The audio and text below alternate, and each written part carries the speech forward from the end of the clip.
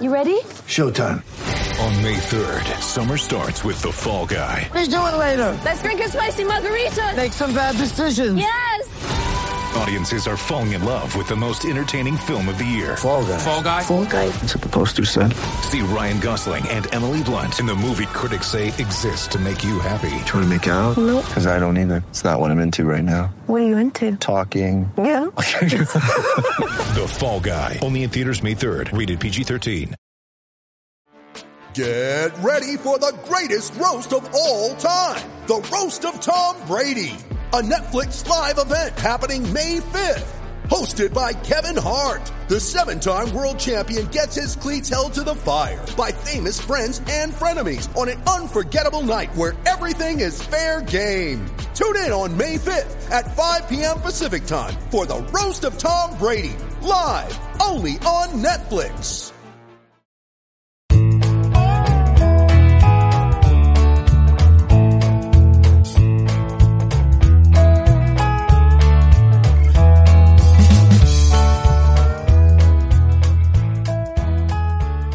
Welcome to another edition of the Cleveland Baseball Talk podcast. I'm Joe Noga, joined by Paul Hoynes. We're starting our breakdowns of the Guardians roster and the players who we think are going to be to provide an impact on this club and on this team for the 2024 season and beyond. We'll start by looking back at some of the top players from the 2023 season. And Hoynesy, when you start at the top, it doesn't feel too unusual to not be mentioning Jose Ramirez first, but according to the WAR metrics, the wins above replacement, Andrés Giménez was the top Guardians performer in terms of his total contribution towards winning at more than 4 wins above replacement for the season. So you got to start at the top of the list. And my question here is Andrés Giménez the best or one of the best two-way second basemen in all of baseball? Yeah, Joe, I'd have to say right now he is. Especially in 2022, he set the bar pretty high for himself. Didn't quite match that last season in 2023, but he balanced. He took a hit offensively, but he balanced that out so well, Joe, with his defense and his base running. That really, when you look at the total picture, he's probably is, if he's not the best two-way second baseman in the big leagues or the American League, he's pretty close. And if he can ever, get back to, kind of improve his offense or get back to those 2022 level, he definitely is. Well, and I want to go back and just to look at some of the numbers and look at some of the stats, but things kind of got skewed for him early in the year. You're right. He was a little more inconsistent. I mean, we saw the batting average sort of fluctuate, but the power numbers were still there, consistent to what they were in 2022 throughout the year. But in the month of September, he really sort of showed us that that Andrés Giménez, who he had been in 2022 as an all-star, and we got a little bit more of that consistency. He hit 333 in September, 32 hits, and really sort of justified, or at least set everybody's minds at ease with the big contract extension that he had signed going into the season. Yeah, he kind of rescued his season in the last month of the year. 333, 3 home runs, 13 RBIs. He was in the lineup every day, Joe. And that was by far his best month of the year. Here's the month-by-month breakdown on him. 253 in April, 230 in May, 241 in June. Then he hit the skids, 230, 211 in July, and he started coming back a little bit in August, 237, and then he had the big September. Yeah, and obviously you can't look at each individual month and sort of judge him by that. You've got to weigh statistically weigh things as a whole. but it just kind of felt like, at least in the middle of the season there, that the clutch aspect that he had provided in 2022, wasn't as consistent. He wasn't hitting with runners in scoring position. He was striking out a lot more than he had, and not coming up big in those situations. But again, you sort of rescue recency bias, I guess. That last month he sort of showed them, hey, this is still who I am.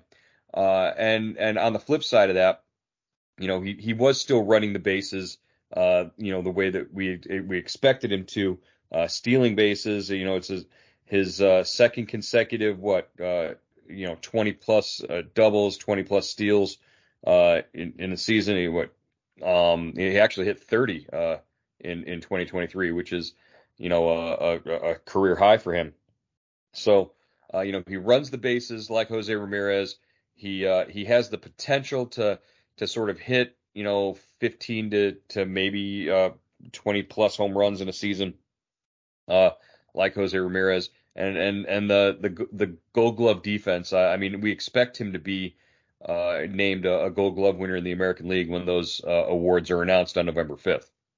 Yeah, that's his calling card right now, Joe. He just plays. I mean, he is so good defensively. He's got range. He's got, he's a second baseman playing with a shortstop's arm. So there's no throw that's really kind of out of his range. You can go to his left and his right. He's fearless, turning the double play. Just especially going to his left toward first base in the hole there. Just he's fun to watch. He's got he's an electric ball player. When it comes to defense. Talking to Andres during the last series of the season in Detroit, he mentioned he's looking forward to the offseason, resting and staying healthy. That was the one big difference for him down the stretch this year was in September. He was healthy this year. Last year, he had taken, 20 plus hits from hit by pitches during the year. And, he was beat up and dinged up and his hand was hurt. And he says that, the off season, he's going to, be back home chasing after his toddler and, doing a little bit of dancing to keep his footwork healthy. But he also said that, he's going to work out at shortstop because that sort of translates to every other position that he's playing. Not saying that, he has any goals of playing shortstop for the Guardians. But he said working out there makes him a better second baseman. Yeah, you have a lot of range there. He can, test his arm strength. And, Joe, he was, like you were saying, he's very durable this year, played in 157 games, 146 starts at second base, he kind of, and that's, he played 157 games this season compared to 146 games total last year, and he was still hit by 20 pitches this year compared to 25 last year. But at least he didn't break he broke his thumb, didn't he? I think he had a broken thumb in the postseason. Yeah. So hopefully, he got through that year healthy,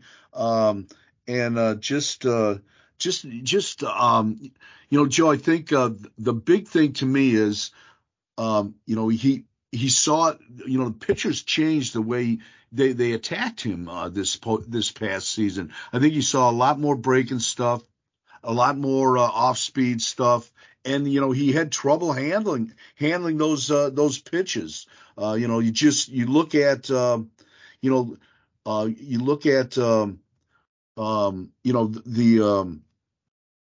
I'm looking at here.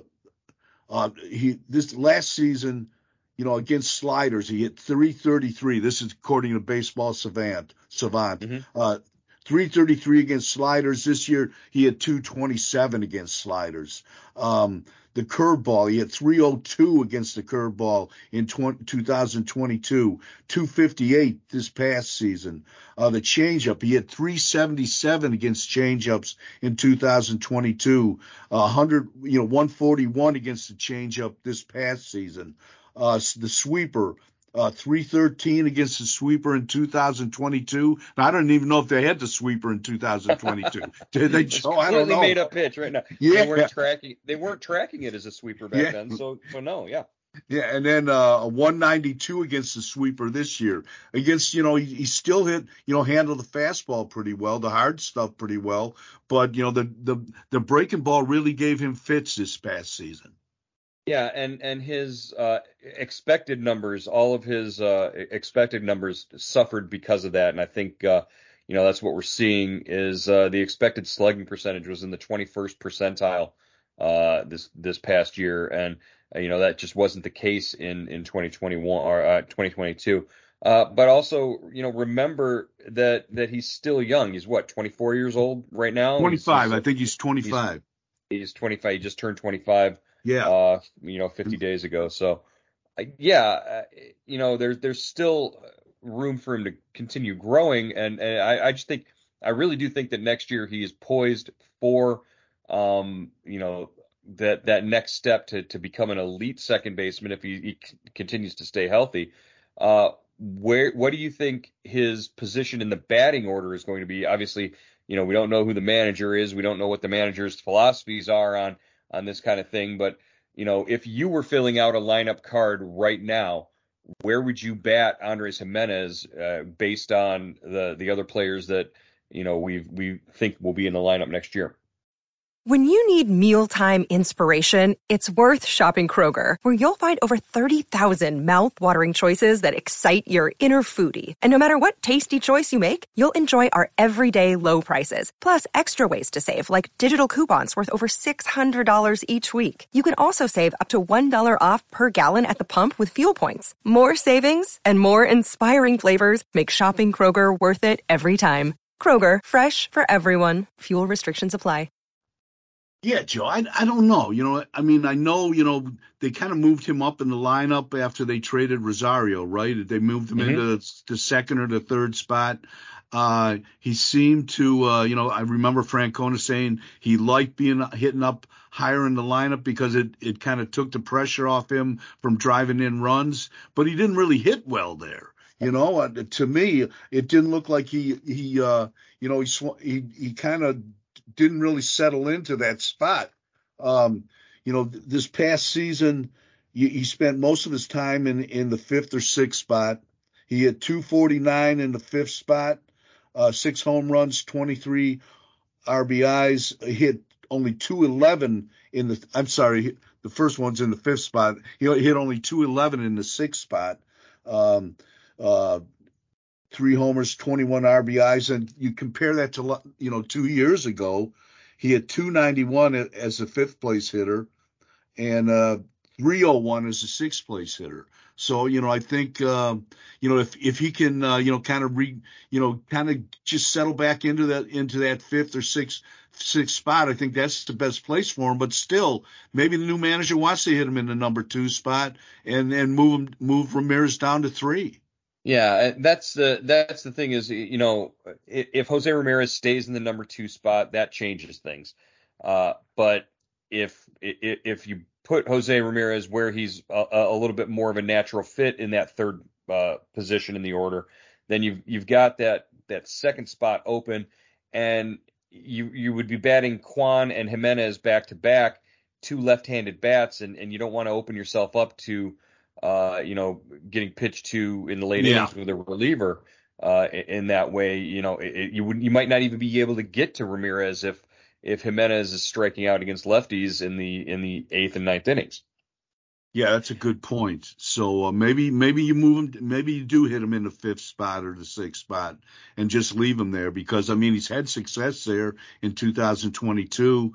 And he did. I think that when they moved him back down toward the end of the year, I think that's where he hit mostly down toward the 5th and 6th spot. In September, maybe that's maybe that's the spot for him. Yeah, and if Josh Naylor is your number 4 hitter again this year, then you're talking about you've got way too many lefties in your lineup anyways. But you would have to move Giménez down to 6th just because you want to put a right-handed bat between him and Naylor if you can. So again, there's and if they come out next year and he's killing left-handers and he's doing all right, then maybe these aren't things that you worry about. But he's an everyday player, so you've got to find a spot for him that he feels comfortable in and that he feels confident in, because right now he's poised to become one of the best elite two-way players. Is he an all-star next year? You've got Jose Altuve, you've got Marcus Semien in the American League. Is he an all-star next year if he stays healthy and continues to produce like he did in September? Yeah, oh yeah, I think so, Joe. I think he's got to be an all-star.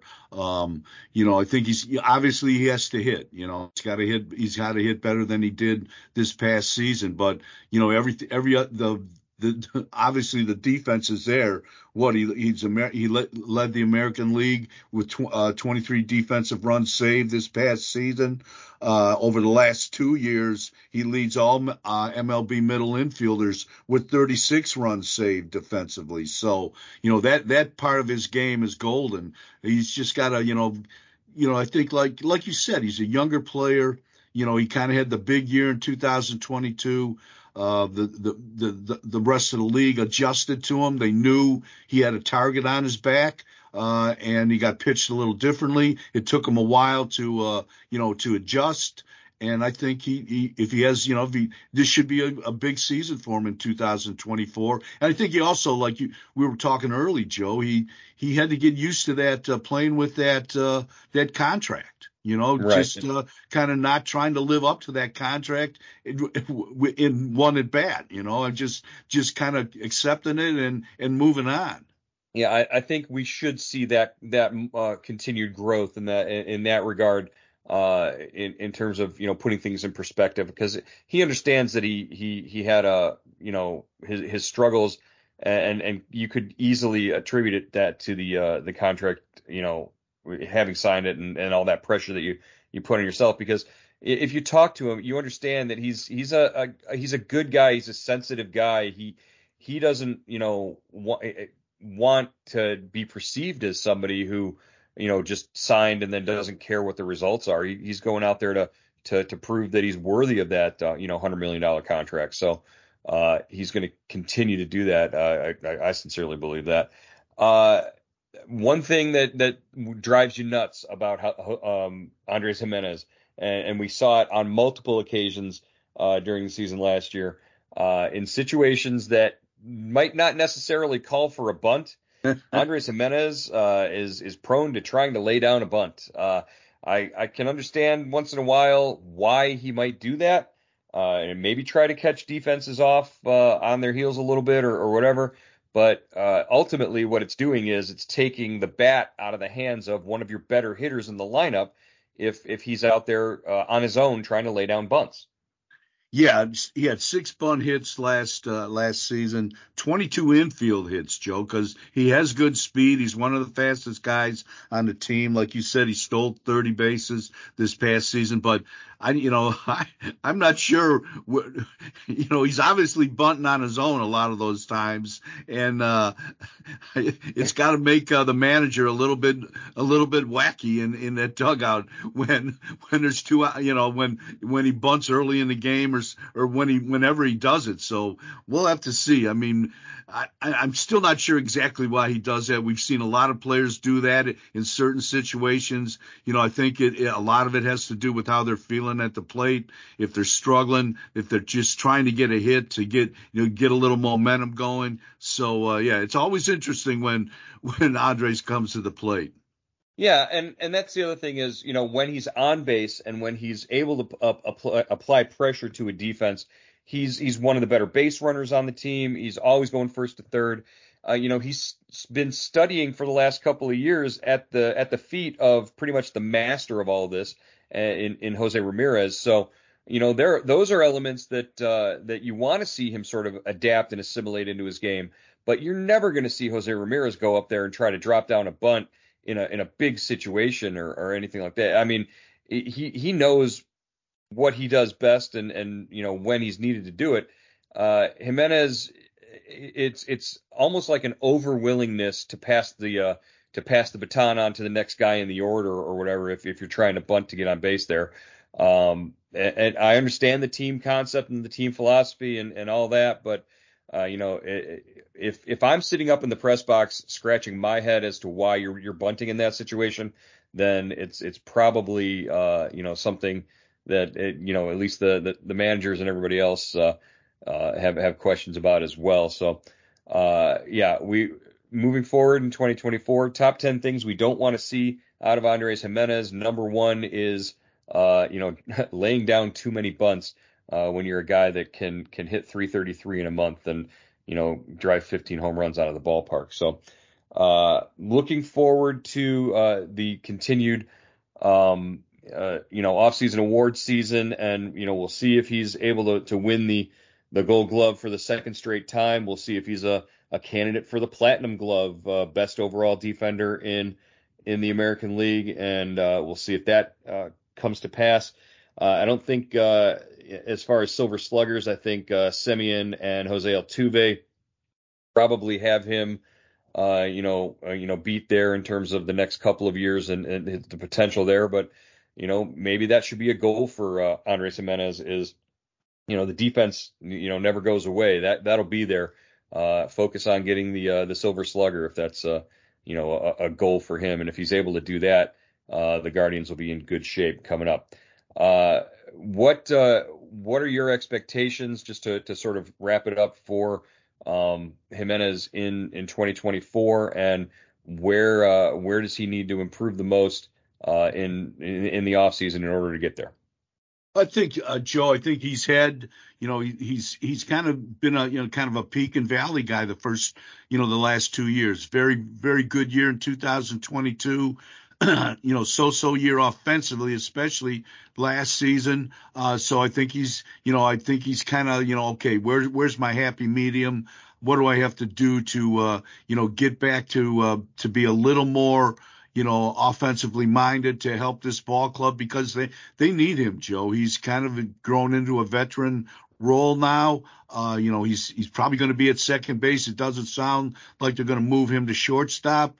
And with the new manager, you've got to, I guess you kind of have to prove yourself all over again. But he's one of the best players on the team, and I think he just has to I think grow into that job, grow into the type of hitter he is, and continue to identify the kind of hitter he is. Because Joe, he's still kind of a fun guy to watch offensively. 27 doubles, 5 triples. He had 15 home runs last season, 62 RBIs, and you add that to 30 stealing 30 bases out of 36 attempts. 76 runs. He's probably got to score a few more runs, but he's still an interesting player, a fun player to watch. He's just got to, they don't hit home runs. He's got to maybe add a little pop to that, pop to his game. Yeah, definitely growth will be the key word for him coming up in 2024. All right, Hoynes, that's going to wrap up today's edition of the Cleveland Baseball Talk podcast. We'll be back to talk about the next player on our list and get through this roster during this offseason as we break down all the players that the Guardians are going to be relying on in 2024. We'll talk to you again soon.